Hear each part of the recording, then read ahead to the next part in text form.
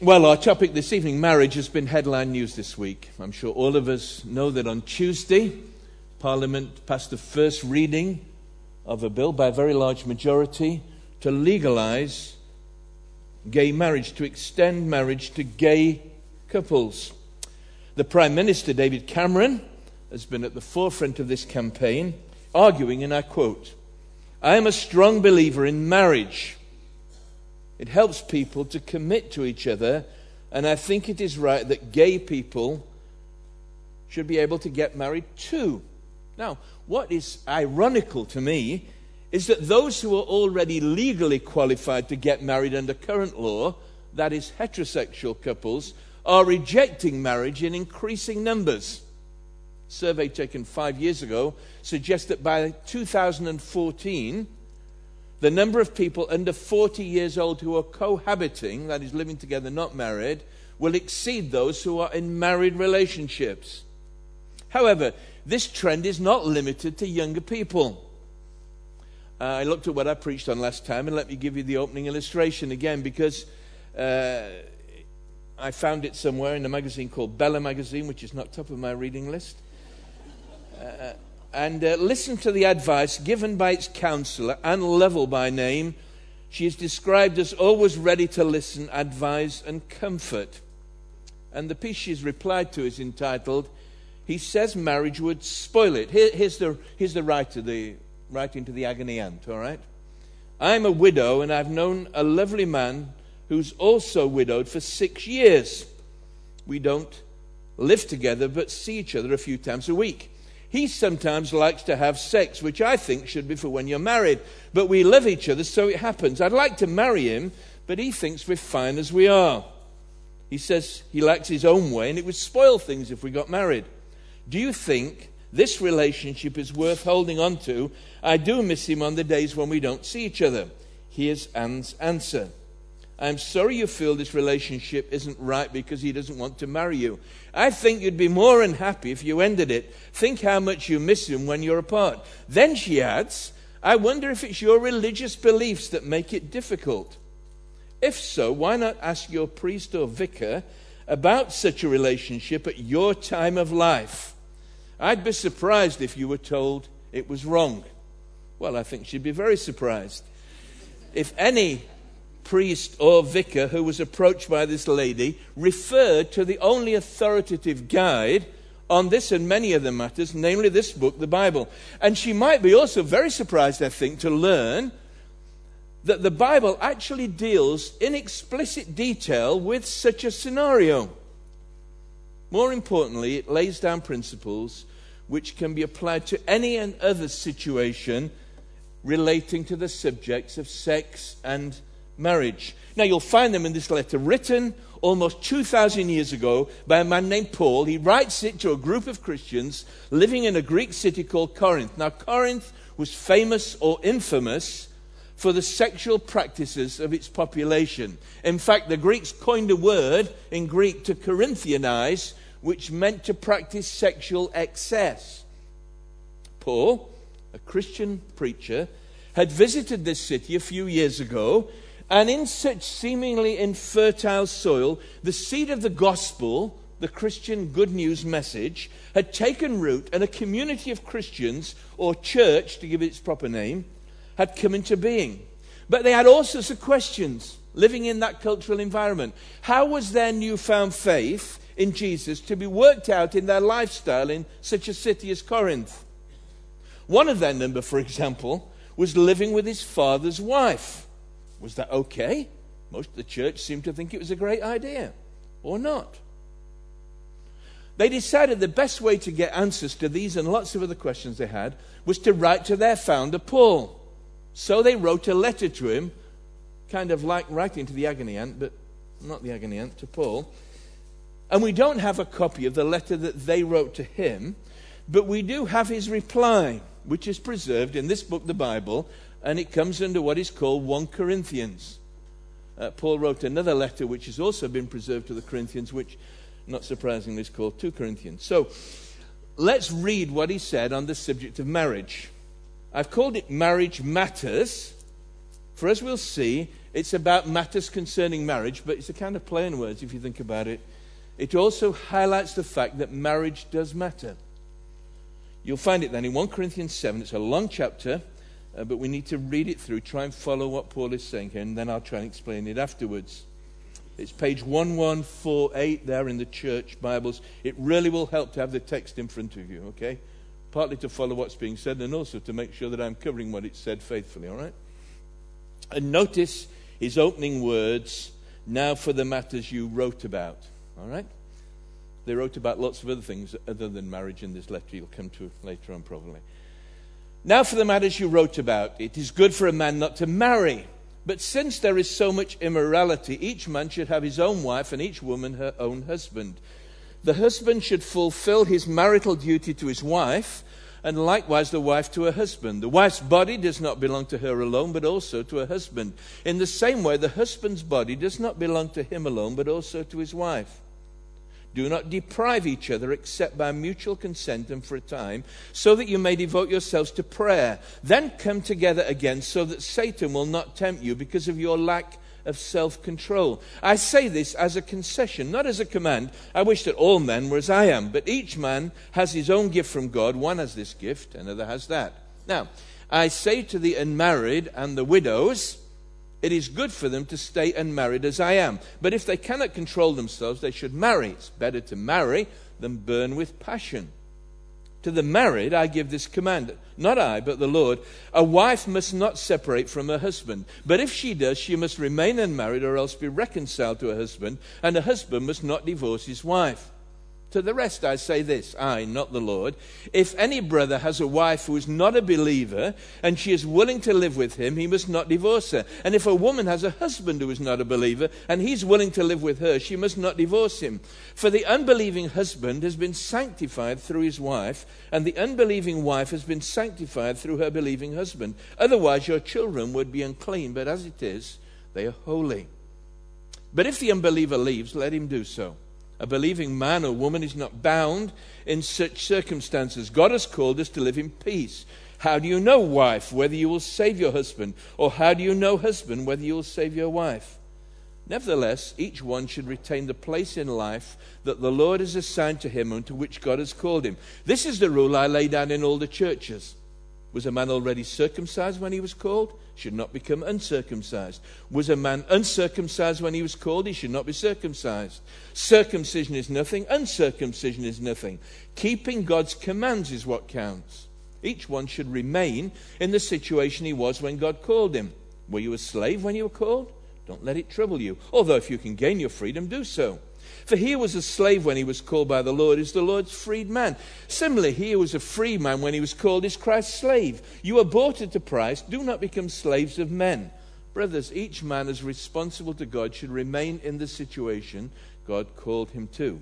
Now, about virgins. I have no command from the Lord, but I give a judgment as one who by the Lord's mercy is trustworthy. Because of the present crisis, I think it is good for you to remain as you are. Are you married? Do not seek a divorce. Are you unmarried? Do not look for a wife. But if you do marry, you've not sinned. And if a virgin marries, she's not sinned. But those who marry will face many troubles in this life, and I want to spare you this. What I mean, brothers, is that the time is short. From now on, those who have wives should live as if they had none.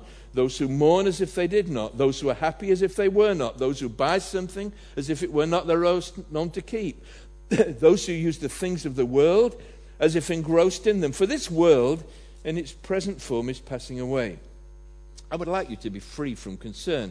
An unmarried man is concerned about the Lord's affairs, how he can please the Lord.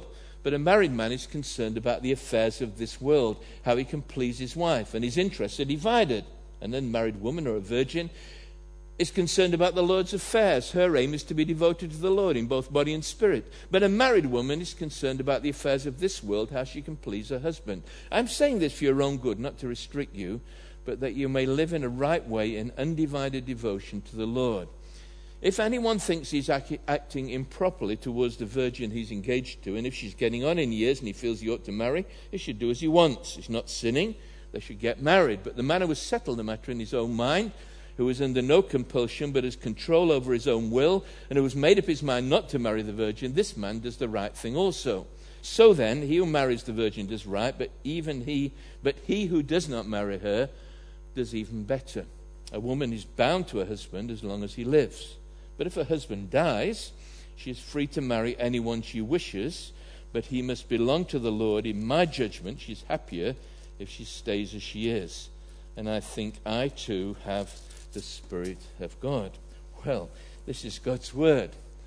So let's see what we can make of it with God's help. And I cannot go into depth on every detail.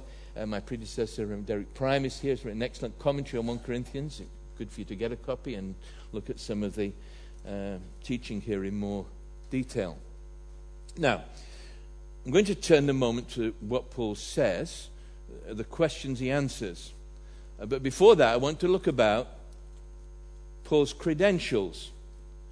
If, for example, you're not sure if you should park outside Rose Street, you'd be better asking a traffic warden or a policeman, because they know what the law is. Only then can you be confident getting an authoritative answer. So first of all, let's look briefly at the authority Paul assumes as he's writing this letter. What are his credentials? And in this passage, in some other places, it sounds like, when you read it, as though Paul is making a distinction between what the Lord, Jesus, says. Look at verse 10. To the married I give this command, not I but the Lord. But in verse 12 he refers to what he says, to what Paul says. To the rest I say, I, not the Lord.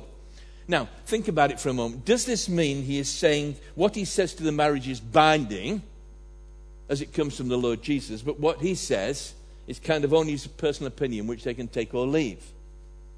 Although it may read like this is not what he actually means. Paul claims in all his letters that he's an apostle, called by God, sent by God, with authority to declare divine truth. But where he's dealing here with the specific issues relating to divorce and marriage, he distinguishes between those on which Jesus directly commented in his earthly ministry, recorded in the Gospels, and those about which he said nothing, situations that had not yet arisen, like what do you do about a believer who's married to an unbeliever? And in these cases, Paul gives his own judgment, but he claims to have the Spirit of God who inspires what he says, whether it is pastoral advice or apostolic command.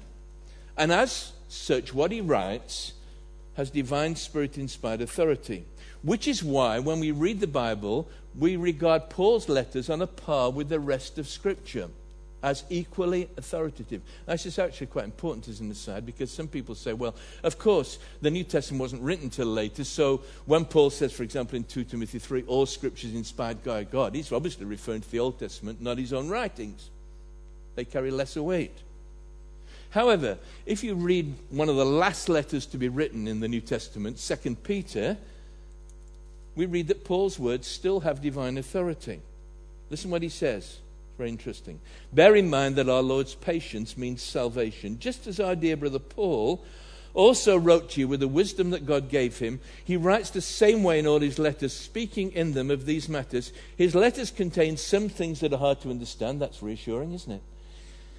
Which ignorant and unstable people distort, as they do the other Scriptures, to their own destruction. Significantly, Paul takes care to distinguish between his teaching and that of Jesus, and it gives the lie to those who say the early church invented these sayings of Jesus to support their own teaching, let alone that you have two Gospels in the New Testament, the Gospel of Jesus, which is nice and simple, and then Paul came along and complicated it all. It's the same Gospel, the same Jesus, the same message. So that's the authority Paul possesses. That's a kind of rider that gives us the authority to now look at what Paul says. So stay with me, all right? Some of you are looking a little glazed already, so just ask God's help to stay alert. Okay. Now, not surprisingly, in this chapter, Paul focuses on the situations of those who are married and those who are single or unmarried. Therefore, this applies to it applies to everybody here. You're either married or unmarried, you may have been divorced, or whatever the case may be. And so God's word has something to say to each one of us. And even if the bit I say, like, for example, when we talk about marriage, you think, well, I can switch off here, I'm not married yet.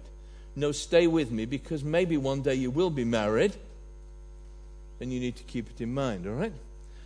Now, it seems clear there were contrasting opinions in this church in Corinth, this hotbed of sexuality, on sexual behavior. And people seem to have their popular slogans summarizing their viewpoint, their kind of strap lines. In the previous section, in chapter 6, which I assume we looked at, verses 12 to 20, we saw one of these. Some of the people in the church went around with a placard saying, "Everything is permissible for me." And they used that as an excuse for sexual license. Click. Sorry. Thank you very much. Okay. Now in chapter 7, we see there are those in the church who hold the opposite extreme in regard to sexual activity. So Paul begins, "Now for the matters you wrote about," i.e. your slogan. Read verse 1 again. "Now for the matters you wrote about, your slogan, it is good for a man not to marry." Or literally, it is good for a man not to have sexual relations with a woman. These people, rather than pursuing what we can call hedonism, seeking for pleasure, satisfying the desires of the flesh as your ultimate goal, other people devote themselves to what we call asceticism, suppressing all your bodily appetites and abstaining from fulfilling them. So their slogan was a reason for sexual abstinence. They believed in this way, if you were unencumbered by things like sexual activity and marriage and all those encumbrances to do with bodily desires and all that kind of thing, you could be more spiritual. Now, interestingly, people still hold to one of those two extremes or somewhere along a continuum between them. And those who think this position about sexual abstinence, they are thinking, surely Paul will support our position. After all, he's just written, "Flee from sexual immorality," stressing how damaging sexual immorality is to one's spiritual health, and highlighting the fact that the Christian's body is a temple of the Holy Spirit, chapter 6, verses 19 to 20. And was not Paul himself committed to a celibate lifestyle? Surely, they say, Paul, you'd be happy to carry one of our placards. It is not good for a man to have sexual relations with a woman. And Paul talks here, what is good then for a Christian? What's good for a Christian? Good not in the sense of right and wrong, but what's advisable? Is it marriage? As John William read the passage from Genesis 2, verse 18, it's not good for a man to be alone. Or is it celibacy, which Paul now practices? What's the right opinion about this? Now, we all need to know the answer to this, don't we, really? And Paul's answer is, it seems to me as you read it, he steers a middle course here. And he says, it depends on the different circumstances in which you find yourself. It depends on your present circumstances. And he pictures, as it were, like we are in this church, all the varied circumstances represented by the people in Corinth or in any church. And you will notice, and we can only summarize this briefly, in each case he states what is good and advisable, but in each case he makes an exception as well. And that's why you need to stay with this and focus clearly on what he says. So let's look at these. I'm going to summarize them into 4 different categories, all right? For you'll find yourself either now or in the future in one of these categories. 4 different situations. He's going to talk about those who are married, about those who are in a particular position of being married to an unbeliever. They've become Christians, but now their spouse is not a Christian, the husband or wife. He then talks about those who are widowed. What should they do? Should they get married again or stay single? And then he talks about what he calls virgins, which basically means those who are unmarried and haven't been married. Okay, let's focus first of all on the group which Paul deals with in the most detail, and we do. If you're listening carefully and thinking this is going to take a long time for point 1, we're going to be here till midnight with points 2, 3, and 4. We're going to spend more time on point 1, all right? First of all, Christians who are married. This is in verses 2 to 7 and then 10 to 11.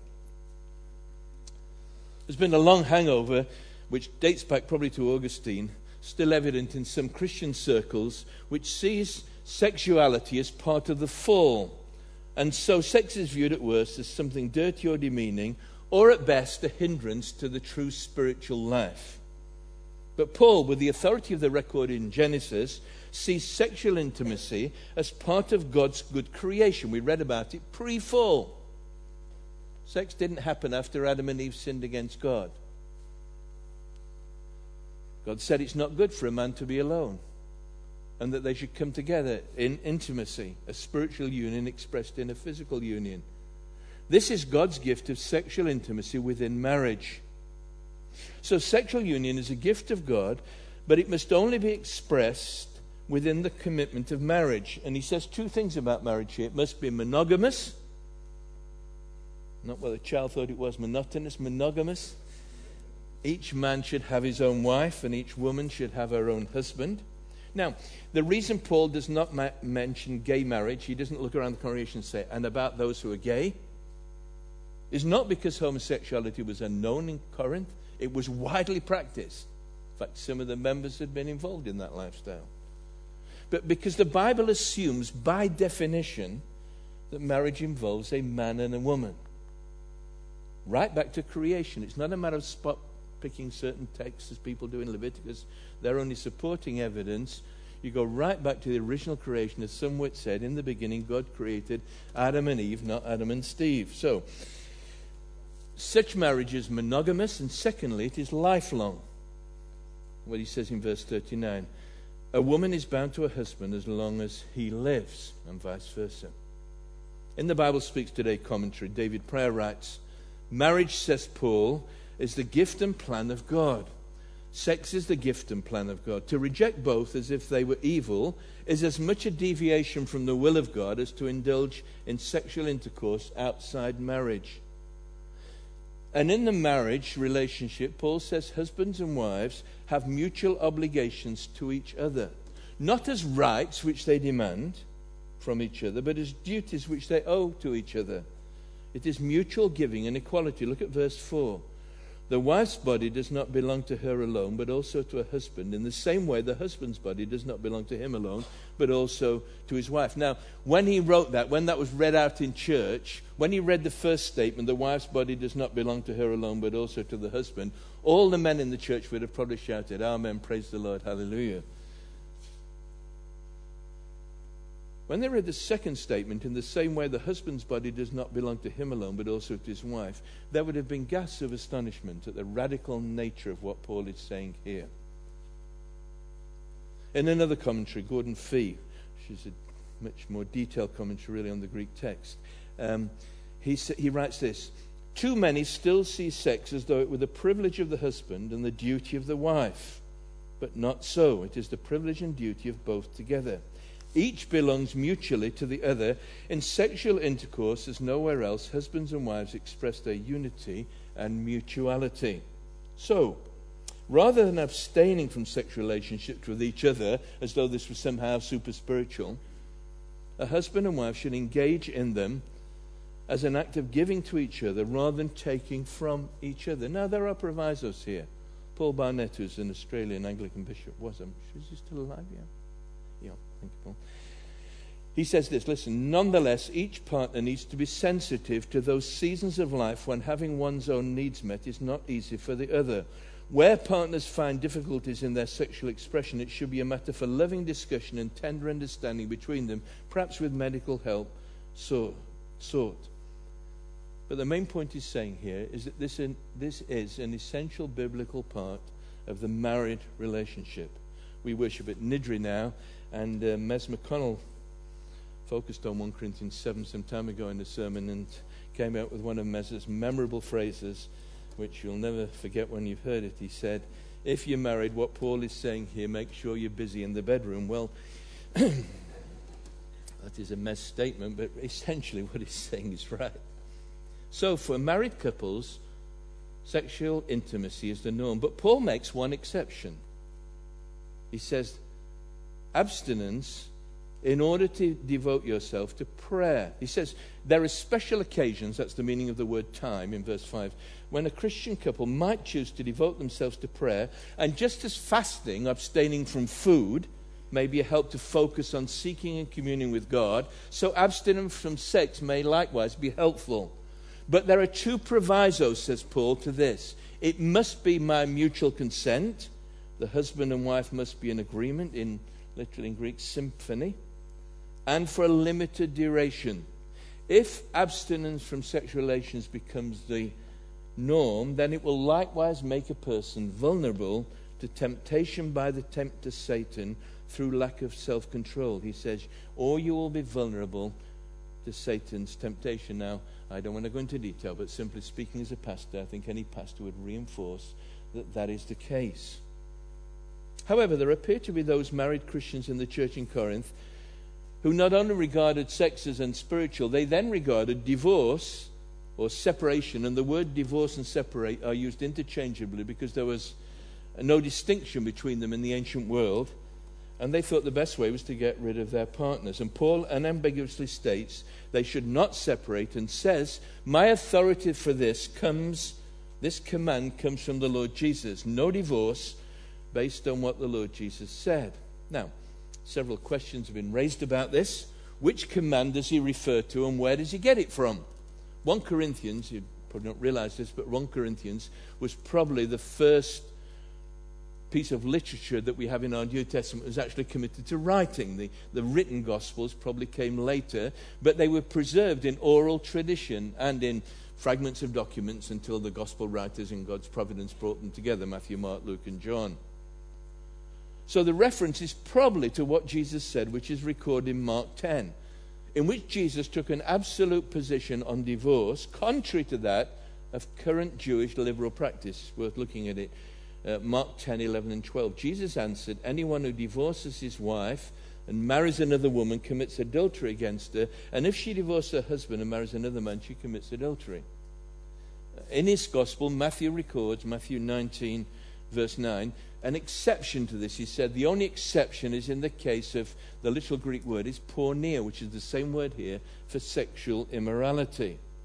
And many have asked, why doesn't Paul refer to this here? Well, it's not the focus of what he's saying. Here his ruling, backed by the teaching of Jesus, is that a Christian should not divorce a Christian spouse. However, again, he says, looking at the reality of the situation, there is an exception. He recognizes there may be reasons where this becomes inevitable, and it actually happens. And I speak with sensitivity. Any pastor has spent a lot of time talking to people who've been through this process, and it is very painful. He says in this case, a wife must remain unmarried or be reconciled to her husband. If you do separate, verse 11, no marriage, only reconciliation. Now, many would say this is too strong and hard to enforce pastorally. And you need to look at it in parallel with the passage in Matthew. It's a complex issue. Nonetheless, it issues a salutary warning to Christians contemplating marriage and those contemplating divorce. In an age of increasingly quicker and easier divorces, for a Christian, let me simply say, it should be the slowest and last option when all else has failed.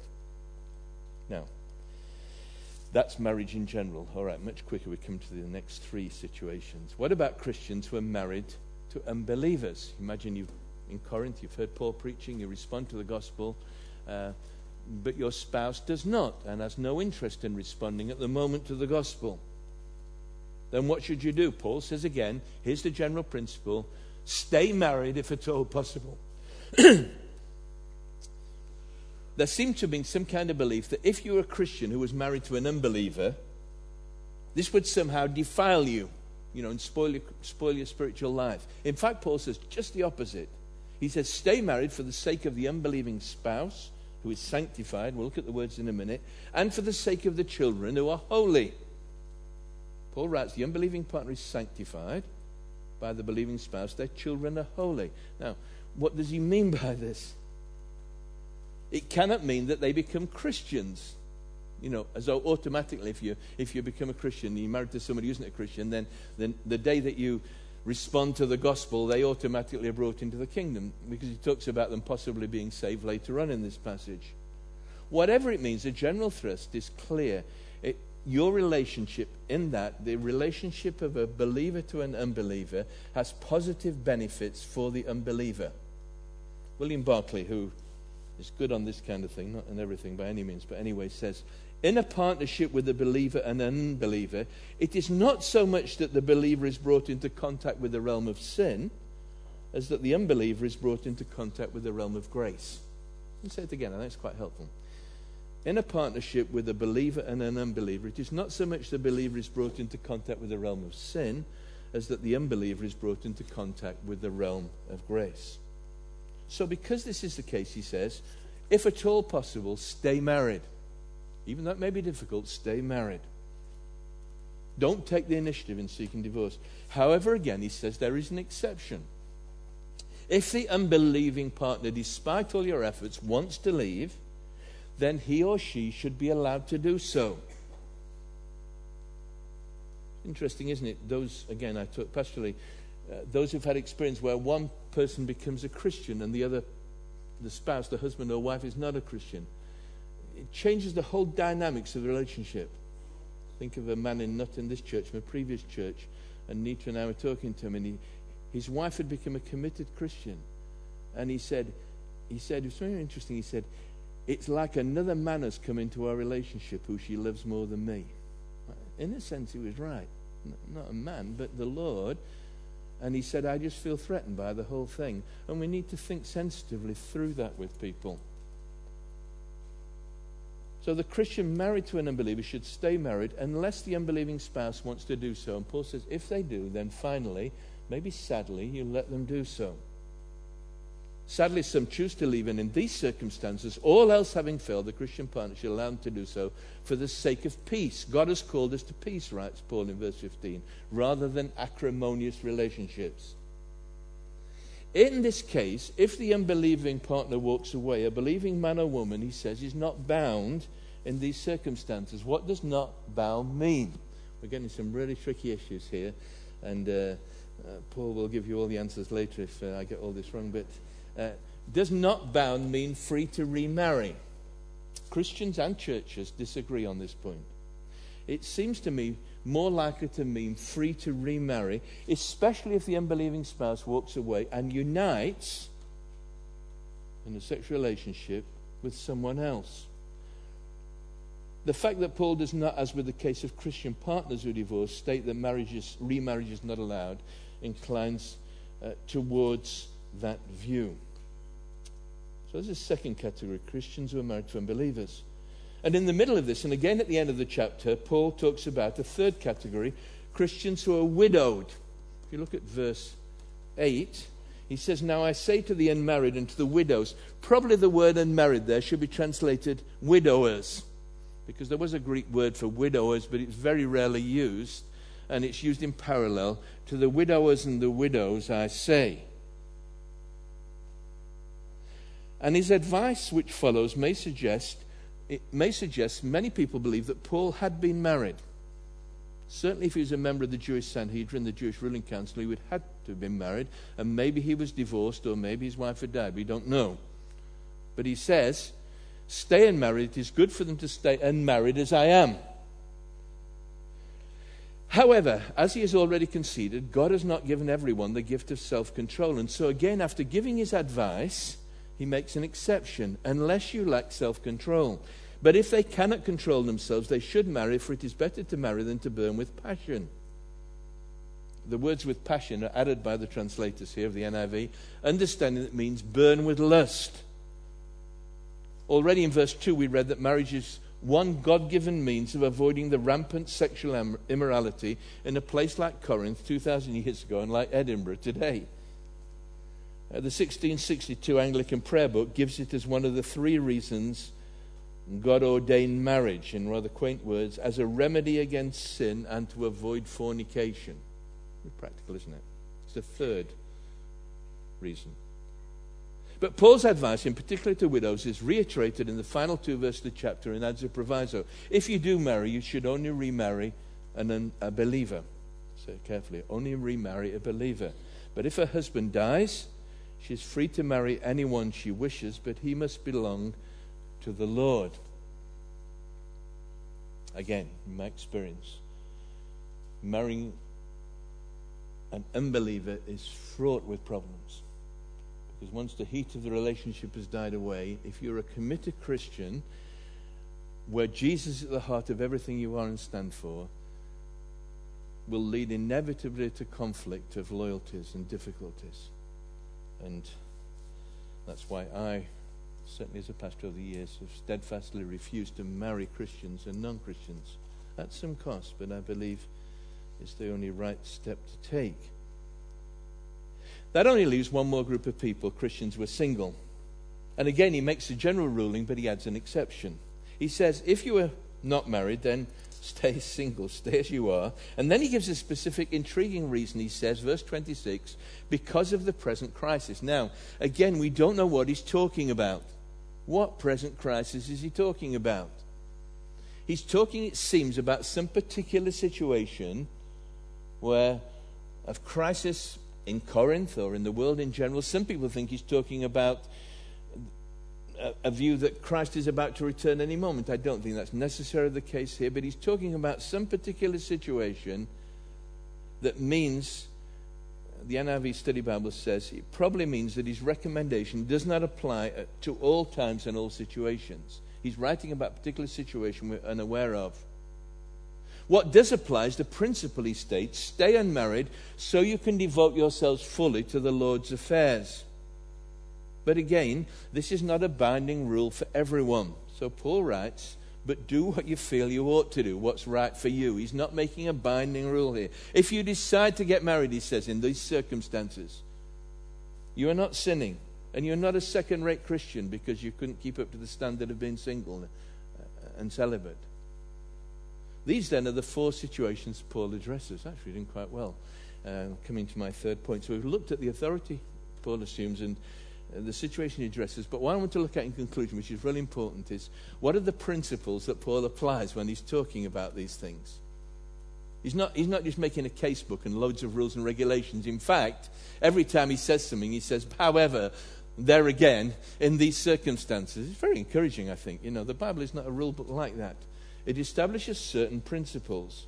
And I want to say there are two principles that you see that Paul uses here, which he holds in tension and we need to hold in tension. All right?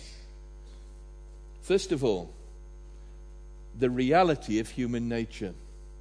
See, the Bible is realistic about human nature and about fallen human nature, about the reality of temptation, our propensity to yield to it, especially but not exclusively in the sexual arena where a person can burn with desire. So rather than regarding sexual desire as something sinful, it faces up to it and places it in its proper context within marriage. And it says marriage in those circumstances is not a second-rate choice for Christians who are not as committed to Christ as those who are single and celibate. It is God's will and plan for many, if not most people. It's very interesting, isn't it? I grew up in a lovely little evangelical church, and the word sex was never ever mentioned in the 20 years when I was growing up in that church because it wasn't proper. You never talked about these things. In fact, some of us grew up in churches where there were certain passages of Scripture, which this was one, which were described as not suitable for the public reading of Scripture. In other words, we don't talk about this publicly. It's just for your private consumption. And some of you, I know from, I can say my generation and older, probably a bit embarrassed about some of the things we've talked about and what Paul writes here. But the Bible is very realistic. I'm just encouraged by that. It's not some sort of super spirituality in the sky and don't even talk about such things. It's realistic. It's realistic about our struggles. I think all people, but well, all right, let me make a generalization. Most people struggle in the sexual arena, whether you're married or not. Let's be honest about it. And the Bible is honest and realistic about it, but it offers us a remedy. And so that's the first thing I want to say that you need to hold into tension. But the second thing Paul talks about is what I want to call the priority of what he calls God's call. You see, what Paul is essentially saying is our lives are not determined by our personal situation or our marital status or our sexual fulfillment. Our fulfillment is not determined by sex or lack of it, but by God's call. We belong to Christ. And so our priority, says Paul, is to serve him in whatever situation we find ourselves. He states it 3 times in this middle section in verses 17 to 24. Nevertheless, he says, each one should retain the place that the Lord has assigned to him and to which God has called him. Verse 17. Verse 20, each one should remain in the situation he was when God called him. Verse 24, brothers, each man is as responsible to God should remain in the situation God called him to. The primary change in your life when you become a Christian is in your relationship with God, not with other people or your situation or circumstances. And as one writer puts it, so don't be in a hurry to change the external circumstance of your life simply because you have become a Christian.